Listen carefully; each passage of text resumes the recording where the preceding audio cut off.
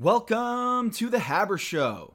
I have another special All-Star Weekend pod for you. Earlier in the week, I had Mark Cuban talking Luka Doncic and big data on and off the court. Today, I'll have Los Angeles Lakers coach Frank Vogel. We'll talk about his relationship with LeBron James, how Frank got on David Letterman as a child prodigy, and what the Lakers need to do to win the title. We taped this one at his hotel in Chicago, so the audio isn't perfect, but I think you'll enjoy the conversation anyway. So without further ado, Frank Vogel. Well, we're here at the All-Star Weekend, and I don't think people know this about you, but you yourself are a trick shot artist, or I guess someone who has some skills in with a basketball. Those who don't know, you were on David Letterman when you were 10 years old, I want to say? 13. 13. Yes. And your daughter over there is smiling. Because she's 13 right now.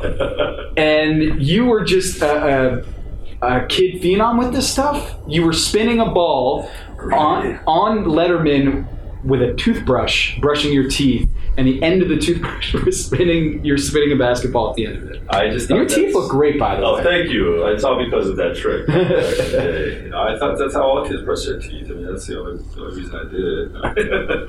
I actually just learned it. I learned it at a basketball camp as a lesson of never be satisfied with an achievement. Like if you learn to spin a basketball on your finger, okay, so you've done that. Now what's next? How else can I challenge myself? Can I bounce it off my knee? Okay, let's bounce it off my knee. Now I've done all that.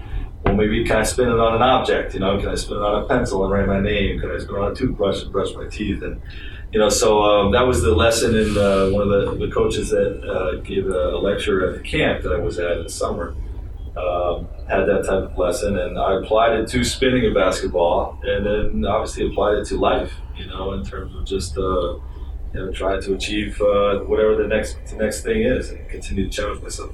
So how did you get from I can learn how to do this with a toothbrush to I'm on effing David Letterman? What is that? How do you don't have a publicist? Right. So this happens. There's no internet at this point. All parents like to show off their kids, right? Yeah. So I have a very strange, unique, weird trick that I'm doing with basketball, and my mother was waiting tables at a local restaurant, and she said, "Oh, you have to show this to all the cooks and the chefs. They're gonna love seeing your trick." So I go in and show them, and they used to live in New York City and try to get on the Letterman show themselves. Yeah. On something called Stupid Human Tricks. It's a segment they used to have. Did you know about it at the time? Oh, of course not. I didn't even know who David Letterman was or what late night TV was. I was in bed by then. I was 13 years old. So they said, they don't want guys like, old guys like us doing silly things. Like, this is a genuine, unique, kind of cool, talented act. So they gave us the number, and we gave it a shot, and they said, yeah, if you can do what you're saying you can do, we'd like to have him on. So why don't we bring him up for an audition? There wasn't even like an audition of like, I need to watch you do it? You didn't send it to tape? They did. We didn't send it tape. They just... There's a hotline that you called and said, hey, I got this trick. Yeah, I got word that you could do this. And they're like, all right, well, we're taking auditions next Tuesday at 9 o'clock if you want to come up. And we went up. They showed them, and they're like, that's the one. You're going to be on. No, I think it was a Wednesday. And they said, you're going to be on the following Tuesday. Did you have a whole bag of tricks that you wanted to show, or just the toothbrush one? Well, we showed all the basketball tricks. Basically just... spinning on a fork and, eating some strawberries or something, and spinning on a pencil and writing my name, spinning on a hairbrush. Well, you can write your name while spinning. I can, with the ball spinning on the eraser softens, connection here. My daughter wants me to tell you that I can spin it on the corner of a cell phone now. Now a different generation. Yes, who uses a pencil? Tricks. But yes, I can spin it on pencil right my name. Yes. They chose the toothbrush trick as the one they wanted to have on the show. And that has, beyond the inspiration to go one step further, has this ever gotten you in places, or any use of this? Any use of this skill beyond just the best use of it was I was very entertaining to my daughter's friends in the backyard when they would have friends over in my house in Indiana. They would always, Dad, you can get the basketball out, show the tricks. You might be the coach of the party clown type of. You might be the coach of the Pacers. Yeah, that's cool. But let me see the toothbrush thing. Right, correct. And the cool thing is, like, once I spin it on a pencil, like, I can hand it to the kids, and it'll keep spinning. As long as they can maintain a firm grip, it'll keep spinning for 10 seconds or so. So can you spin multiple balls, like on your toe here, and then put another one up? The most I've done is 4. You know, I've had, like, basically a fork wedged in my shoelace on both feet while spinning one on my right and one on my left. That's the most I've ever done. But that I probably cannot still do. Okay, so you, let's say you do this at a practice, a Lakers practice. Who can match you with, like, tricks with a basketball? Who's like a magician with the ball? Obviously, LeBron is probably going to be named here. Probably. But is there anyone in the NBA in your years in the league? Rondo can do a lot of things with basketball. You know, but a couple of tricks like that type of stuff. Like, you've never had a competition with another player who's like, oh, I see that. Well, spinning a basketball is the most useless talent in basketball. You don't spin a basketball when you play basketball, so why would you practice that? It's just one of those unique things. So I don't really know who would compete with me in terms of spinning a basketball. Yeah, because there's always those highlights of coaches who break out, like Stan Van Gundy, like a video surfaces Stan doing a crossover and through his legs. Yeah. And people were like, yo, Stan can play. The thing is, most of these guys, like you and Spo, right. like Spo can play. Right. You can play in the NBA. Like, we played our whole lives. Yes. You know, and we played in college and all that stuff. Yeah. Yeah. Yeah. So it always, you might not have had the credibility of playing in the league or being an all-star Hall of Famer, but you get a ball spinning on a fork or a toothbrush. I think you can coach anybody in the league. So I was watching trade deadline Thursday night, last Thursday, feels like a year ago, but last Thursday night I'm watching you guys against the Rockets. And it brought me back to 2012. Well, 2013. Let's go. I think it's 2013. So I was covering the Miami Heat. Right. In Miami, game 1 of the Eastern Conference Finals. It's overtime. Paul George, I think he hits 3 free throws. At the end of the overtime, you guys are up by 1 point. LeBron has the possession. The Heat have the possession, and you take out Roy Hibbert off the floor. Right. I feel like this is playing out again. The Rockets are going small, and you guys are huge. You got Anthony Davis, JaVale McGee, Dwight Howard, and you as a coach, I just remember watching being like, wait, this is kind of like back in 2013 where it was like LeBron versus Roy Hibbert. It was an amazing series of chess between the two teams, and I feel like it's coming full circle now where that possession was a decision that was so difficult. You have Roy Hibbert, probably the best defensive player in the NBA against LeBron James. You have a last-second opportunity. What do you do when you have a floor-spacing Chris Bosh with Roy Hibbert? Do you keep him out there or not? And it cost you in that one particular game. LeBron got to the rim for the game-winning layup. But you must be just like sleepless after one of those things. Yes and no. But at the same time, we knew throughout the year that Roy being on the floor with 5 3-point shooters, he didn't have the mobility to guard his own man and still protect the rim. So it was a sort of a precursor to what NBA defenses would do over the next 5 years in terms of you have to go small against 5 3-point shooters in most cases. And a lot of centers have lost jobs over the last few years because they struggled to be successful on the defensive end against the spread 5 type of lineup. So it was one of those things that if we end up switching, just keeping guys in front of us like we're supposed to, we might not have been. You win that game 1. And and in all honesty, we won game 2, and I had the mindset that if we had won game 1, do we really think LeBron James would have let us win game 2? So it would have been evened up anyway. Probably even with a split either way. So just one of those things that happen in the games, a 7-game series, and we had some great battles with those Heat teams. When you are now coaching LeBron James, what is that relationship like? Different than when you were? I mean, I remember you had a great press conference, or at least just a quote about the Heat flopping. Yes, an intentional quote. I had to draw a little bit of attention and to their flopping. My intent at the time, and it was really not. I remember the sports radio shows at the time mentioning that I called out LeBron and Wade. And I was really talking about everybody but those two guys. I was like talking even about Haslam and Battier. Chargers and Battier, Mario Chalmers and Mike Miller. And, these guys were trying to take charges before contact even happened. They're, falling down. And it was really drawn to the last time we played the Heat in the regular season, where I felt they got about 5 or 6 calls in the fourth quarter of just clear flopping types of plays. So I was trying to draw attention to them and get SportsCenter talking about, showing all their flops on film and just getting their heads a little bit. You did. Maybe they wouldn't embellish it so much. Maybe to draw a little bit of attention to the officiating and make sure they're not rewarding their flopping. Is that something that Patino taught you, or Larry Bird mentioned, or where did you get the idea of I want to just drop this bomb on them? I think I've always been a fan of Phil Jackson, and Phil and Pat Riley, I think, were the two that really did the most in the 90s in terms of just warning shots and whatnot in the media, to just draw attention to certain things that the other team was doing, and just try to gain any edge that you can get. All right, let's take a quick break to hear about a podcast that should be in your rotation. On this edition of the Wizards Talk podcast, it's my exclusive conversation with NBA 5-time All-Star John Wall. John spent about 30 minutes with me talking about how he's been dealing with the passing of his mom. And just all the support I got, man, it was amazing. Right when I got the phone calls in my hotel in Charlotte, and Brad came right down, you know what I mean? Gives us the very latest on his rehab and takes a trip down memory lane talking about that 1 year at Kentucky where he ended up being inducted into the Hall of Fame, and shares a story about when he declined Slam Magazine's request for an individual shoot. Instead, he wanted to bring his brothers along for the ride. All that and so much more on this edition of the podcast.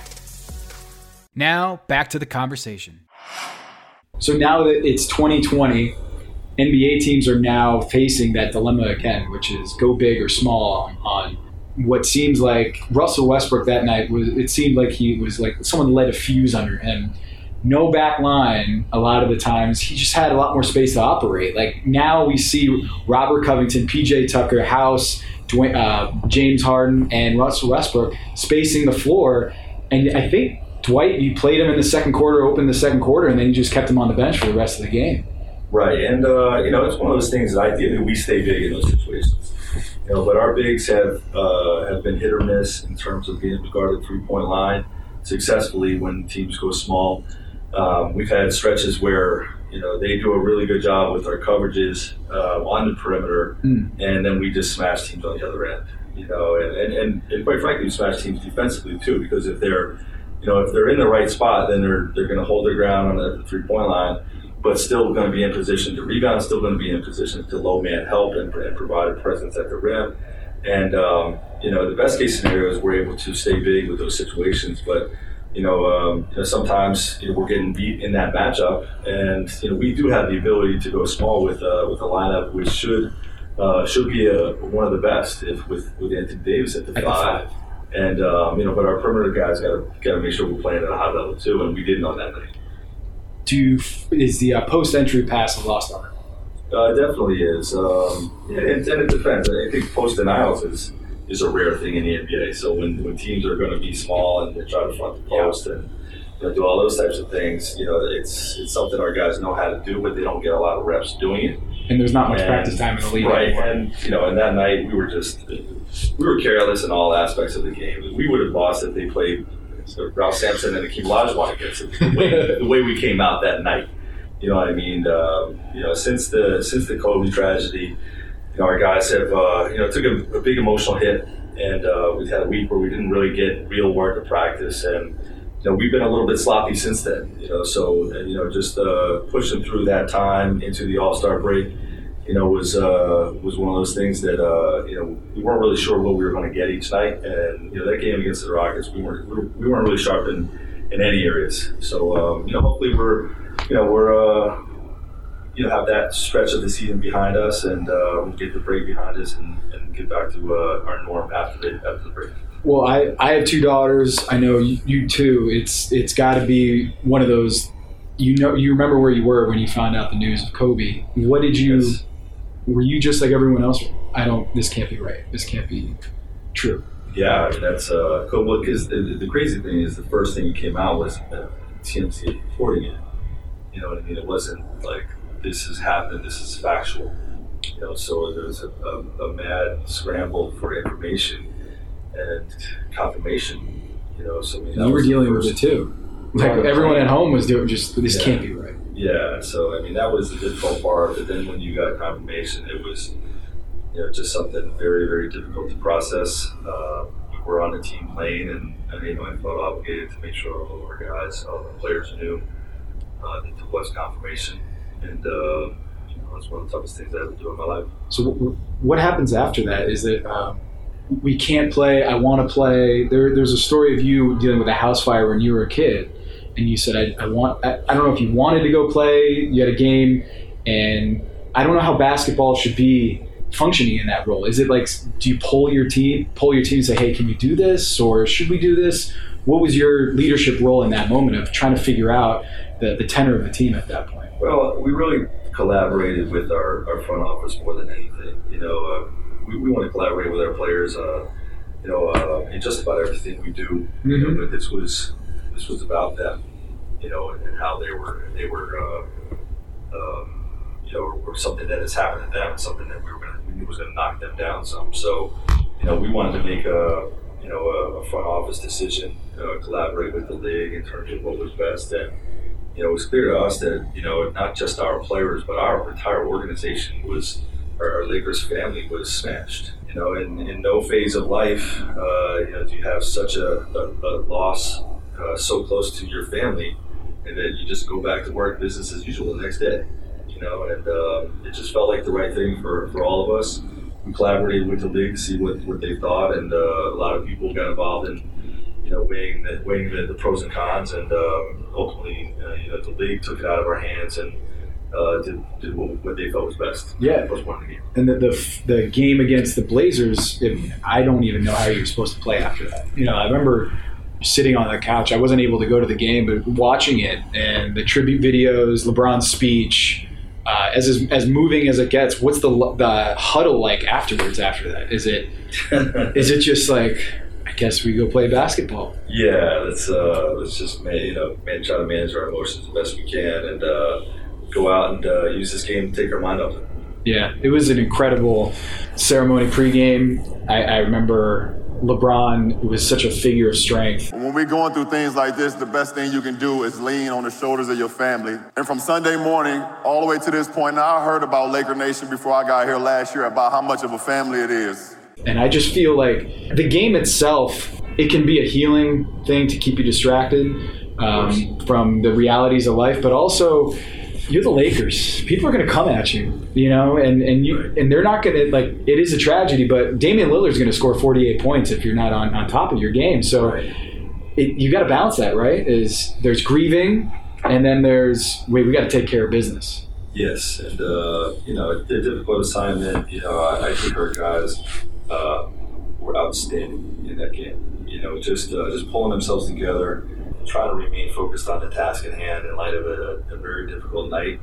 And, they competed their tails off, and were outplayed by just an outstanding singular performance by Dame Lillard. And, tip your hat to him, credit to him. But our guys were so strong in terms of gathering themselves and really competing and playing a focused basketball game. So I was really proud of how they performed that night. You mentioned collaborative. That's been the word of the season, really. Like you working with LeBron, LeBron working with AD, LeBron working with Rondo, you working with Lionel or Kid or Pelinka. Rob and Jeannie, yes, the whole organization. Did you know that this was possible? Like, when did this become like, you know what, this could work? Like, I could be the coach of the Lakers. Well, that's two questions, right? Whether I could be the coach of the Lakers was one. I knew that was going to be a long shot, but the chips fell. Coach Ty Lue pulled out last minute, and I had an opportunity to get the job. And in terms of it working on the level that it has worked, I did believe in that. This is something that when I met with Rob and Kurt Rambis about the job, something they expressed interest in. That really has been something that I've always been about. I've always preached togetherness, not just within the 15 guys in our locker room and the chemistry that exists there, but organizational-wide togetherness. you have to have a respectful line of communication and respect towards each other from a standpoint of the training room, the PR department, ticket sales, business side, how the front office and the head coach are going to work together, and how that's going to extend into ownership. And there's got to be connectivity, and there's got to be a tolerance of each other's own quirkiness. Everybody has to do this overnight seemingly is amazing. Yeah, but it's it helps to have LeBron. It does. It does, but it helps to have Rob Pelinka. It helps to have Jeannie Butts. Those two are outstanding in terms of being great people to work for and work with. And they really exemplified the approach that I've had. In every stop that I've been a head coach, and something that got me really excited about the possibilities here. So, when that started off on a really strong note, and LeBron has been so good in terms of working with the new coaching staff and tying all the new players together. With the mini camp in Vegas, and the many ways that he and AD reach out and touch guys. It's really been a special thing to be a part of, and it's really exciting that it's come together so fast. What was the first meeting with LeBron where you're wearing the Lakers logo on your chest? What was that like? The first one was a conversation. We talked about a half hour, when I first got the job, and we talked a little bit about our battles in Indiana and whatnot. And I don't like to get too much into our personal conversations, but it was a little bit of that. You get to know each other a little bit, and let's talk vision, of how I see our team wanting to play, and and then some questions about how he wanted to be used, things like that, and just trying to get the ball rolling in terms of putting a plan together. And that's where it began. And then we've had a lot of other conversations in terms of summer workouts. I remember we had probably a over 2 hour sit down at one point in the middle of summer, where I basically wrote a list of questions and sort of ideas, basically laid out my plan. This is what I think the plan should look like, but I want to get your thoughts on all of it. You know what I mean? And it can be tweaked in positive ways and negative ways. I had the same type of meeting with AD, and just combining strengths. You know what I mean? Putting it all, gaining all opinions and viewpoints on the way we want to play, and put it all together into a plan we could execute with our whole team. Did you do that a lot in Indiana, like with PG and West, and was it more collaborative now than it was then? Just different time, different place in your career too? I think it's different taking over in an interim situation where you already have relationships with guys. True. Yeah. You know what I mean? You already have a firm background of how guys are feeling about their roles and whatnot. So, I do think it's different in that regard.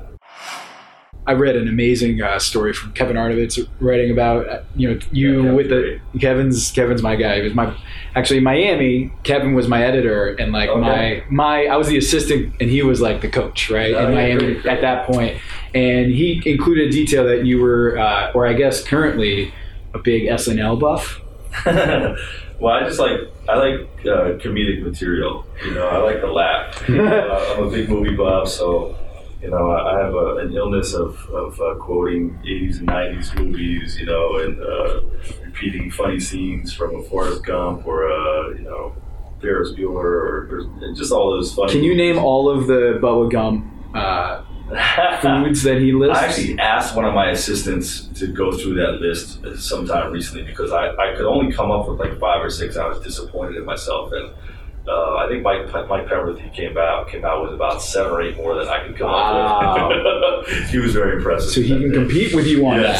Yes, he can. Well, this time last year, I was in town in Chicago, and this is Second City here, where SNL got all of their talent from. So they did an SNL museum here, just around the block, and I went to it. And it was amazing. It was cool. It had all the old sets.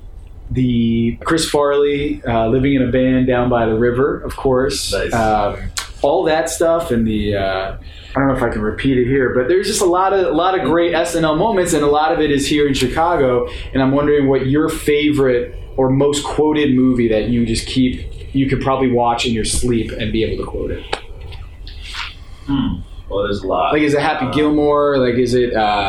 We go back even further in the 80s. I guess Bill Murray was doing a tech summit hit today? Any Bill Murray, Caddyshack, or anything like that? What's your favorite comedy? I would probably say Wedding Crashers. If you're going to choose something in the middle. Stogies? You know what I mean? Yeah. the whole thing. That's one of my favorites. But the Ferris Bueller's and the Breakfast Club and all those movies and gigs, were really the great ones. The Forrest Gump still continues to be quotable and recognizable to all generations. Like even the younger players, know what we're talking about when we drop the Forrest Gump line. What's the scene in Forrest Gump that you drop in a basketball practice or on the team playing? What is the quintessential Forrest Gump scene? Oh man, I can't even remember one off the top of my head that we spoke recently. By the time are they in film sessions or when are you dropping these? Well, I dropped Forrest Gump with my Indiana team when I was trying to get them to run more. We were one of the slower teams, and obviously everywhere Forrest going, Forrest is running, right? so we put some of that. We mixed in. I remember there was a scene where we finally had a great fast break game.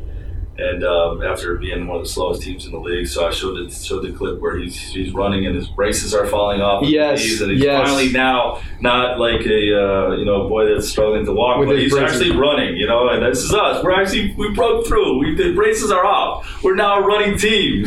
So let's stay here. Or what about the one when he's at Bama and he catches the pump or the kick return? He just keeps running. Through the tunnel, all the way through. He might be the stupidest something alive, but he sure is fast. That's right. I didn't expect to. I didn't know that about you. That you're a big comedy movie buff. Yeah, it's sort of an illness. I quote movies all the time. My daughter's nodding her head because with YouTube nowadays, it's not, you don't have to just quote the movie. You can just pull it up on your phone. Have you ever seen this movie? This scene? Remember this scene from this movie? Oh, here it is. Yes. And you get people laughing. So yeah, iPhone has been good for this that sort of being thing. in Hollywood. Do you see stars and get starstruck with some of your favorite comedians? I haven't seen a ton of them. You've seen them at your games, but you're not going over and talking to them and whatnot. But we've been able to meet David Chappelle, the Genius series that Rob Lincoln puts on, where he brings people that are experts at what they do in their field of work to come and talk to our team. Yeah. And, they've had Denzel Washington here before I was here. This year we had Dave Chappelle and Michael B. Jordan. Michael was by my request because of my Rocky movies that I love so much. And, the fact that the newer generation Creed, probably relates to Creed more. So it was great to have him in. Yeah, I know him from Friday Night Lights and The Wire. Okay. He was when he was a kid. Michael B. Jordan. He was Wallace in The Wire. I don't want to give away too much in that show, but. When I see him, it's not Creed, it's Wallace from The Wire. Yeah, okay. But he, so that's pretty. So there are some benefits to being with the Lakers. You get to go with these Hollywood. You get to see these Hollywood. Dave Chappelle comes to your games or comes to your practices and stuff and sees you guys. And I've met Snoop Dogg after a game. I've seen 2 Chainz was sitting next to our bench one games. I thought, hey, nice to meet you, Mr. 2 Chainz. It's a pleasure, Just having a little fun with him, So it's been neat. I sat on a plane with Leah Thompson, the mom, Marty McFly's mom from Back to the Future. So we got to talk a lot on a flight from Orlando to LA last summer. That was really neat. So you must have been on cloud 9 at that point. No pun intended on the plane, but you must have been just Back to the Future movies were obviously legendary for us growing up, and that was a really neat moment for me. So what are you looking forward to most this All-Star weekend? I know you got lots on your plate, but are there certain moments that you're looking forward to? And I remember talking to Mike Budenholzer last year when he brought his kids out, and it was kind of cool to see how refreshing it is that you guys are still parents. Yes. That you like bringing your kids around and taking them shopping or just, taking a deep breath. That's the biggest thing for me. This whole weekend isn't really about visiting with people as much as, my daughters are out here this time. We got to do it a couple of years back. And my wife came down and she got to be a part of it with me. The kids were younger and, now my kids are 15 and 13, my 2 daughters, so they're out here with me this week, and they went over to NBA Cares this morning with us, and I got to meet a lot of the rising stars. Some of they got to meet Zion and John Morant and Luka and Trae Young, and that was pretty cool for them. But then we got a nice surprise, and President Barack Obama came in. Yeah, I missed that. I think I was interviewing Thibodeau at that point. I didn't want to shut down the interview and be like, I got to go to see Barack. But man, that was special. He's just such a strong leader for our country, and someone we all admire and look up to, and obviously a big basketball fan. So, it was neat. He came over and spent some time, talking to myself and my daughters about Indiana and the transition to LA, and that was really cool. My daughters, I know will remember that for the rest of their lives. So, that was a neat thing for us. So, did you know the President of the United States knows who your dad is? It's crazy. She found that out today. She says it's crazy. Well, that's pretty cool. You probably didn't know that was happening, right? That was a surprise. You had caught wind of it? I actually got a little word that it was coming, that he was going to be there, but you never know with that stuff. Sometimes things fall through. So, but not everybody knew that it was happening. So we had to kind of keep it quiet, and it was a neat thing to be part of, for sure. What's the one thing Lakers in the second half need to do to prove that they are ready for the playoffs? What's one thing you want to work on? I think turnovers leading to breaks. Our defense is so good when we get set in the half court. Yeah, in the half court, and we sometimes be careless with the basketball, and if we're turning the ball over, a lot of teams are scoring on us before we get our defense back and utilize our size and speed. So, that's probably it. If I was choosing one thing, that would be it. But we still have a million things that we need to get a lot better at. Isn't that crazy? You guys are on like a 63-win pace.